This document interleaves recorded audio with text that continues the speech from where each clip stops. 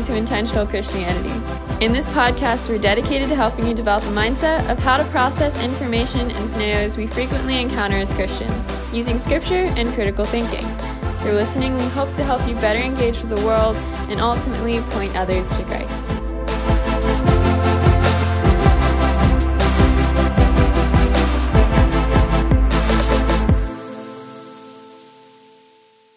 Welcome to Intentional Christianity. I'm Andy. I'm Lillian. And we have somebody new that wasn't here the first time, Anike. And so you can introduce yourself. Yeah, cool. Hey guys, I'm Anike. I like yoga and I like painting and I also really love Jesus. I think he's really cool. So that's a good thing. Yeah, it's definitely a good thing. Yeah, so today, and Anike did a lot of the preparation for this, so I really want to have her say a lot about this, but we'll be talking about gender and sexuality and how our culture views it and some of the problems that they have or that are brought up when the culture gives their own interpretation of what sexuality and gender means. So Anike, if you want to start. Okay. Yeah. So I guess a good place to start is like why this topic matters to me. And I had to maybe like 5-6 years ago, I was talking to a person I trusted about this topic because I had several friends at school that were that had homosexual desires, and I didn't think pursuing those things were right, but I just didn't have a lot of like understanding about why that wouldn't be right. And so as I was talking about this to him, he looked at me and he said, "Does God really care about gender?" And that was a really difficult question for me because I genuinely didn't really know how to respond to that. But as I've talked to wise people over the years, I have gained a lot of wisdom on the subject. And I think this is a topic that like our culture has really skewed from biblical principles. And so I think it's really important to equip all the saints, especially those of us who are going forward in the gospel in the United States and most of like culture today. I think it's really important to know scripture in regards to the subject. So yeah, that's kind of where I'm at. I think a great place to start is like, what have you guys heard about sexuality in our culture? What kind of lies do you think we're kind of hearing? There's so many churches now that like they think it's totally fine to have a homosexual lifestyle, and we need to be very careful about that because the Bible says that it's not okay. It's not God's will for us. That's not how he designed relationships and marriages to be, and so we need to be careful about that. Yeah. Yeah, and I have multiple friends. I have a transgender friend and a homosexual friend. So I think, Lillian, what you mentioned, and it's not God's will for us. It's not that the Bible is just a whole bunch of rules that restrict us and are there to make us suffer, but like they're there because God wants the best for us, and his will is ultimately, like he has our best interests in mind. And so it's not something that he just put in place to say, you know, you can't do this because I just don't want you to, but it's an actual problem. And we'll unpack that in this of why it's an issue. But yeah, just that it's not a rule to just be there, but it really does have an effect on our lives, and a negative spiritual effect too. It just can tear apart our relationship with God and with other people. I think that's I'm really glad you started there, Andy, because I think that's really important. Because something I have seen really consistently is that people who have like homosexual desires and stuff tend to really put their identity in it. And then to hear something like you're not allowed to pursue those things is like an attack on their identity at that point. And so starting at a place of like, I know like you're feeling these things, and I'm telling you this out of love because I care about you. This is not God's best for you. And just being like, we want to be super honest, but also like do it in truth and grace as well. Just being like, these are also people made in the image of God, and we want to love them well. We don't want to alienate them, because this has been something I have personally been learning and still just made new to me every day. Like the fact that like pursuing homosexual desires is the same as sleeping with your girlfriend or like telling a lie. Like it's all sin. It's all against the will of God. It's not like these people are, I don't know, so strange aliens. I know I keep saying that, but yeah. It's so important because I feel like sometimes, you know, if you're a Christian and you're struggling with like same-sex desires, just know that doesn't make you any less of a Christian. Mm-hmm. That's not the case. Yep. Like Christians also face the devastations of like the fall. You know, we're not exempt from that. We still struggle. We still go through hard times, and that's just another one of those things. Yes, I agree. Yeah, I know you had a question written down that you thought was helpful on that topic. Do you want to read that? Okay, so a question that a lot of people have is like, what should a Christian do if they are experiencing same-sex attraction? What are your guys' thoughts on that? I'll let Andy go first because I have a lot of thoughts. I think prayer is the biggest thing, and so is reading your Bible and studying the Word. I'll talk a lot about prayer and how important it is on here because it's, if you think about it this way, God's Word is one-way communication to us and we can read it. But prayer is the only two-way communication that we have between us and God. And it's a conversation with God, just like you would have a conversation with somebody else. It's communicating with him. And so just talking to him, I know we had Hannah on here last time, but she mentioned that going to God with your problems, you can just say, well, he already knows all my issues and my problems, so why does it matter to go to him? But it's the same as if one of your really good friends was moving and you found out that they were moving from somebody else, it's hurtful because you wanted to hear that they were moving directly from them. And it's the same with God, where he wants us to take our problems to him because it's a relationship. So that's why prayer is so important. And so I think praying about it, talking to God and saying, hey, I have these desires and I know this is not what's good for me. And maybe you need to realize it's not what's good for you. And we'll look at that in the scriptures and go through passages to show why it's not good for you. But realizing that this is not good for me, saying that to God, saying this is not what's good for me, but I want you to show me what is good for me, and just praying about it, and even talk to somebody you trust. Find somebody who's stronger in their faith and just tell them about it, because good godly counsel is really a good thing to have and somebody they can go to.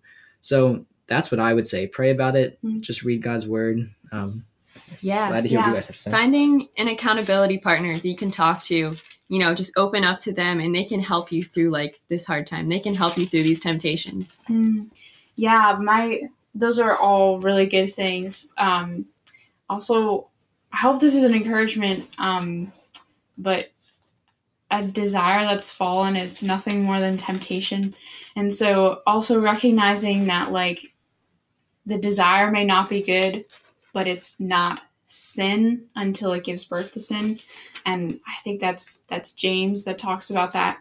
And just this idea of like being really intentional with our thoughts and taking them captive. I think I've said this before to you guys, like I think the place where I sin the most is like in my brain, because it's really easy to like do all the right things, and that's a side tangent, but just recognizing that it is possible. I know there's like this idea of mindfulness that's really popular right now, but like Andy said, like taking that in prayer to God, not just like trying to control your thoughts, but taking them captive and giving them to God. That's really, really powerful.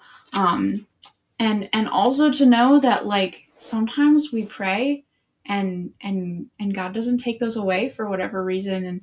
And like Paul says, the thorn in his side, he asked 3 times and God wouldn't take it away so that he would stay humble. And unfortunately, sometimes that's going to be the way it is for Christians. And that this is maybe a longer conversation than needs to be, so I'm just going to mention this briefly. Sometimes that leads to a life of singleness. And for people who have heterosexual desires too, sometimes that's led into singleness for the sake of the gospel and Christ's kingdom. And that is a really good gift. and we can know that whatever loss we gain on this earth is that much more in heaven. But yeah, so don't feel like God has abandoned you if he doesn't answer that, because sometimes he won't. But yeah, you were talking about like how singleness is sometimes what they have to do. And I think as a church, a way we can help people with these desires is just like honoring singleness and not making it sound like it's a bad thing. Because a lot of times we're like, oh, marriage. And, you know, especially our age and a little bit older, it's like, oh, when are you going to get married? Are you dating anyone? You know, that doesn't have to be our first question we always ask, because that can make it a really hard spot for someone that's trying to live like a celibate life because of their desires. I'm really glad you said that, actually, because, yeah, singleness is a gift. Mm-hmm. Yeah, I was trying to find that passage. Can't find it right now. But yeah, Jesus does say that he can accept this gift, should accept it. So singleness, something to be embraced, especially because when you're single, you're going to have way more time than you have when you're married. I'm obviously not married, but a wise person has told me this, that you have much more time when you're single and time to spend in God's word and just build up your relationship with God before you build it up with somebody else. So it's good. It's good. Yeah. Now, following, since we were obviously very big on critical thinking, we kind of identified the problem a little bit, and I think we should go in depth more of why, or specific problems about sexuality that the culture, like why the culture makes it a problem, and just some of the issues that we want to talk about, so we can identify the problem first with homosexuality or just putting your identity in sexuality. Yeah, I mean, I think that's the big one. Like, people, our culture puts a lot of emphasis on sexuality, and like if you're not having sex, then you know it does, like, you don't really matter that much, you know. And so if you're not having sex in the way you want to have it and when you want it, then sucks to be you. Yeah. But obviously, the Bible teaches something very, very different, which is this. Anyways, that's going into a little bit more, but emphasis on purity.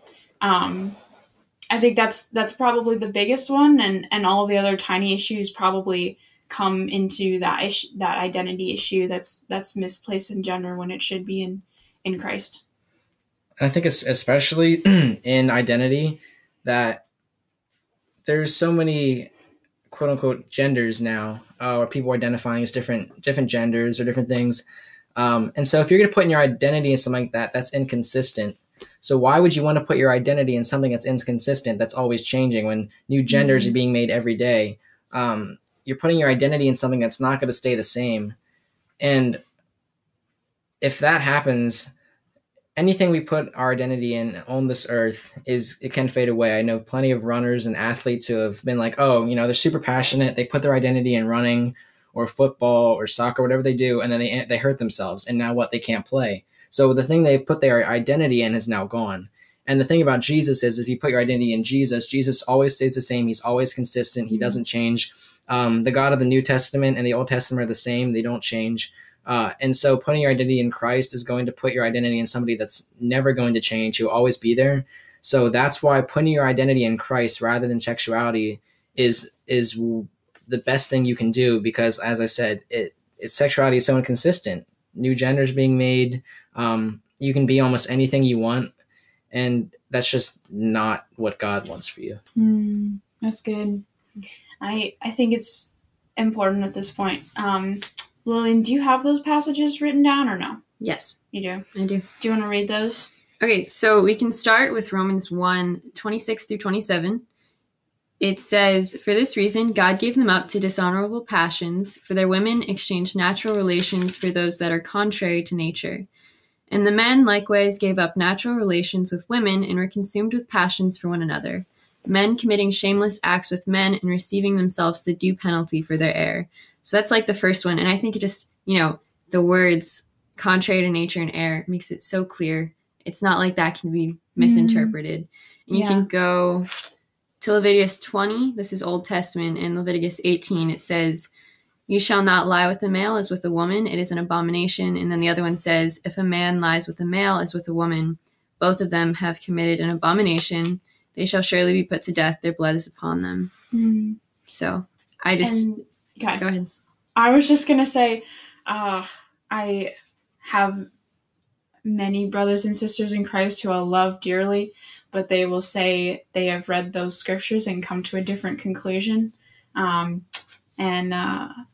Man, guys, I just want us to be really, really cautious on this subject, because Ephesians says that those who are sexually immoral or impure or who are covetous, that is an idolater, they are not going to inherit the kingdom of Christ and God.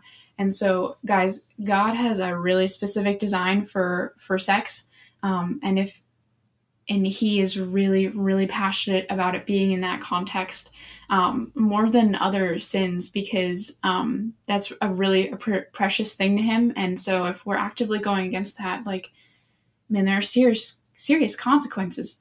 And so we really want to be really careful on this subject, I think. And so that is my caution to you guys. Yes. And then not to just listen to fancy words that make us think or believe the things about scripture that we want to believe. We really want to be intentional about reading these scriptures like as they are, and not for like how they want them to be, because I have brothers and sisters in Christ who I love who have said that they just can't fathom that a good, loving God would possibly like condemn people with these desires. And now there's a couple things wrong with that we know God doesn't condemn people for having temptations, because Jesus was tempted, but he does have a really good and specific design, like you guys have mentioned, for marriage that is good and for our best. And so we want to be really careful about it. But, yeah. And I think identifying homosexuality and transgender and all those things as a sexual immorality problem and issue. I want to go to 1 Corinthians, and it is 1 Corinthians 6, and I'll say 6:18. Flee from sexual immorality. All other sins a man commits are outside his body, but he who sins sexually sins against his own body. Do you not know that your body is a temple of the Holy Spirit who is in you, whom you have received from God? You are not your own. You were bought with a price. Therefore, honor God with your body.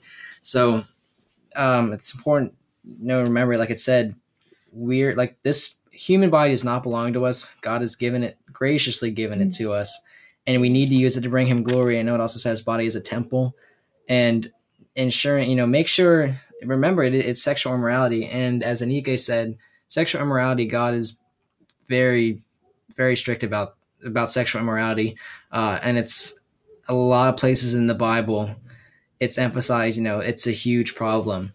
And as I said in the beginning, going to God with issues like this is one of the best things you could do, because you don't want to just live with your sin. You want to try and fix it. So, yeah. I just want to bring up one more scripture passage. It's in the same chapter Andy was just talking about, verses 9 through 11. Or do you not know that the unrighteous will not inherit the kingdom of God? Do not be deceived, neither the sexual immoral, nor idolaters, nor adulterers, nor men who practice homosexuality, nor thieves, nor the greedy, nor the drunkards, nor revilers, nor swindlers will inherit the kingdom of God. And such were some of you, but you were washed, you were sanctified, you were justified in the name of the Lord Jesus Christ and by the Spirit of God.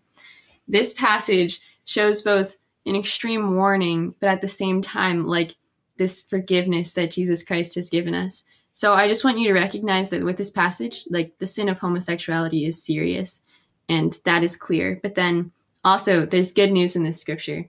Like, if you have lived this lifestyle in the past, and if you have turned away from that, and you're now living for Jesus, like, he has totally forgiven you with his death on the cross, and he has wiped your slate clean, and you are white as snow.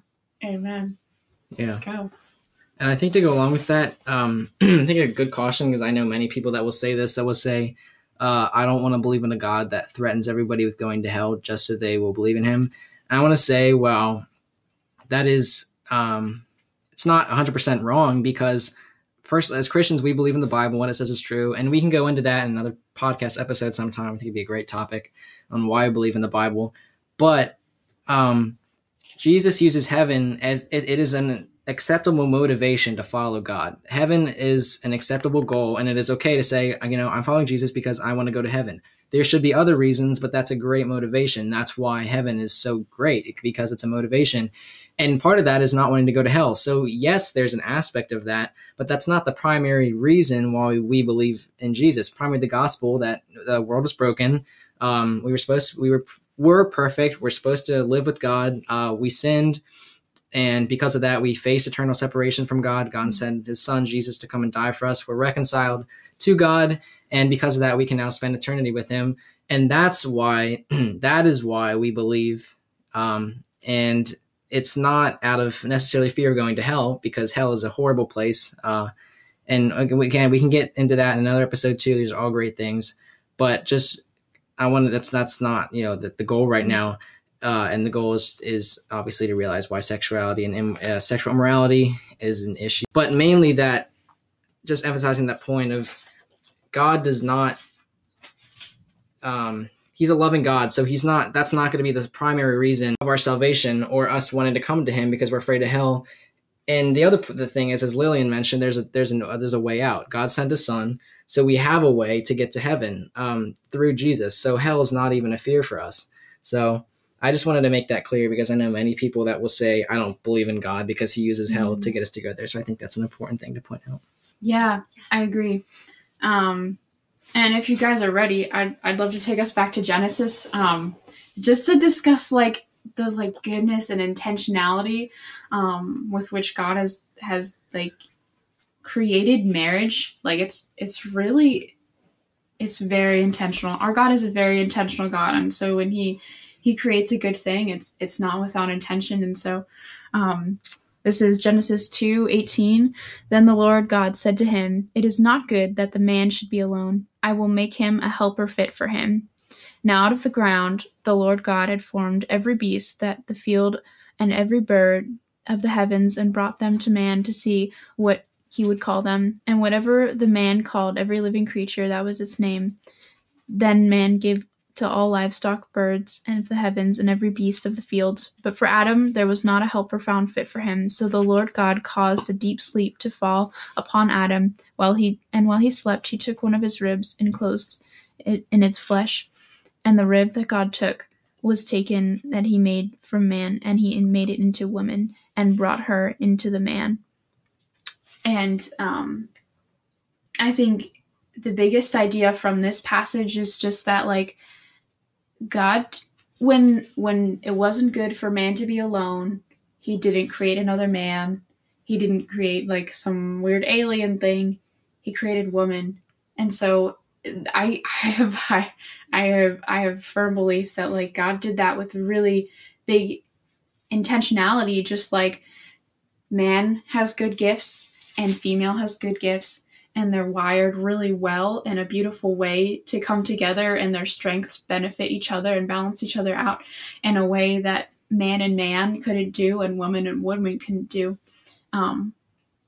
And yeah, I keep saying this, our God is intentional. Yeah, I think that's really good. And even more intentionality, and I think this is important to touch on, is why marriage is modeled the way it is. And one of the reasons God has designed marriage is a representation of himself. So we believe God is a Trinity, 3 persons in one. So the Father, the Son, the Holy Spirit. The Father is not the Son is not the Holy Spirit, the Holy Spirit is not the Father.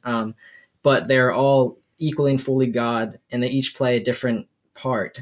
But yet they make up God as a whole, as one. And so marriage, Jesus mentions that when a man and a woman get married, and he does talk about man and woman, so not man and man, woman and woman. But when a man and woman get married, the two become one flesh. And that's a symbolizing the Trinity, because when the Father, Son, the Holy Spirit come together as 3 different people into one flesh, the same as in marriage, and extending it even more is the roles that the Father, Son, the Holy Spirit play. They each play a different role, and the same as in a marriage. And so it's each one plays a different role, but they're all equal in value. So that's the same as it is in marriage. Man and woman are equal in value. They're both equal to each other, yet they each play a different role in the marriage. And one is not higher than the other. It's God has designed it so that there is equality, and they each play a different role in the household and the family. So that's just another extension of marriage and how intentional God was when he designed it. Yeah, I know Russ mentioned one time just this idea of like, the reason why divorce is so awful is because it's like ripping apart the Trinity. Like, that's awful and sad. Yeah. Dude. All right. So I think now that we've... One more thing. Okay, and you can go This is really important to end with. I think this is really important because, man, so I've been memorizing Ephesians, and so I recently did Ephesians 5. And so I'm just going to read to you the end of Ephesians 5, verses 22 through 33. And I think this is really cool, so be prepared. Wives, submit to your own husbands as the Lord, for the husband is the head of the wife, even as Christ is the head of the church, his body, and is himself its Savior. Now as the church submits to Christ, so also wives should submit in everything to their husbands. Husbands, love your wives as Christ loved the church and gave himself up for her, that he might sanctify her, having cleansed her by the washing of water with the word, so that he might present the church to himself in splendor, without spot or wrinkle or any such thing, that she may be holy and without blemish. In the same way, husbands should love their wives as their own bodies. He who loves his wife loves himself. For no one ever hated his own flesh, but nourishes and cherishes it, just as Christ does the church, because we are members of his body. Therefore, a man shall leave his father and mother and hold fast to his wife, and the two shall become one flesh. This mystery is profound, and listen to this. I am saying it refers to Christ and the church. However, let each one of you love his wife as himself, and let each wife see that she respects her husband.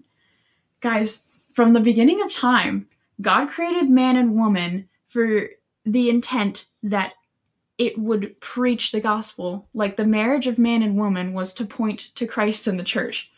And I mean, that blew my mind when I read that passage, because like, you kind of always hear that like Christ, you know, man represents Christ and the female represents the church. But like, the intentionality with which gender is created is meant to point to the gospel. And guys, I know you don't get the gospel message preached if it is man and man or woman and woman. That only happens when it's man and woman. Yeah, that's good. And yeah, one more like note just to add to that is a reminder that the Bible is not sexist, and people will twist that and say, oh, the wife's supposed to submit to the husband and all this stuff. But notice how it also mentions the husband's supposed to love the wife. And I know in some passages it says that he will lay down his life for her, just as Christ laid his life down for the church. And so that it's not an act of if you view it like the wife stoops and serves the husband, and then the husband serves the wife, and they're constantly bending low for each other. So it's like it's like a dance, like an interwoven dance, and it models the Trinity, because they all serve each other, they all love each other, and that'd also be a great topic for another time of how God is love, his nature is love. But I think that will wrap it up. We've identified the problem, and we have identified why it's an issue. And so hopefully now you guys can take this and even, do some studying on your own, do some research, look some stuff up. I think it's great that we did this, and we were looking forward to making our next episode. Thank you for listening.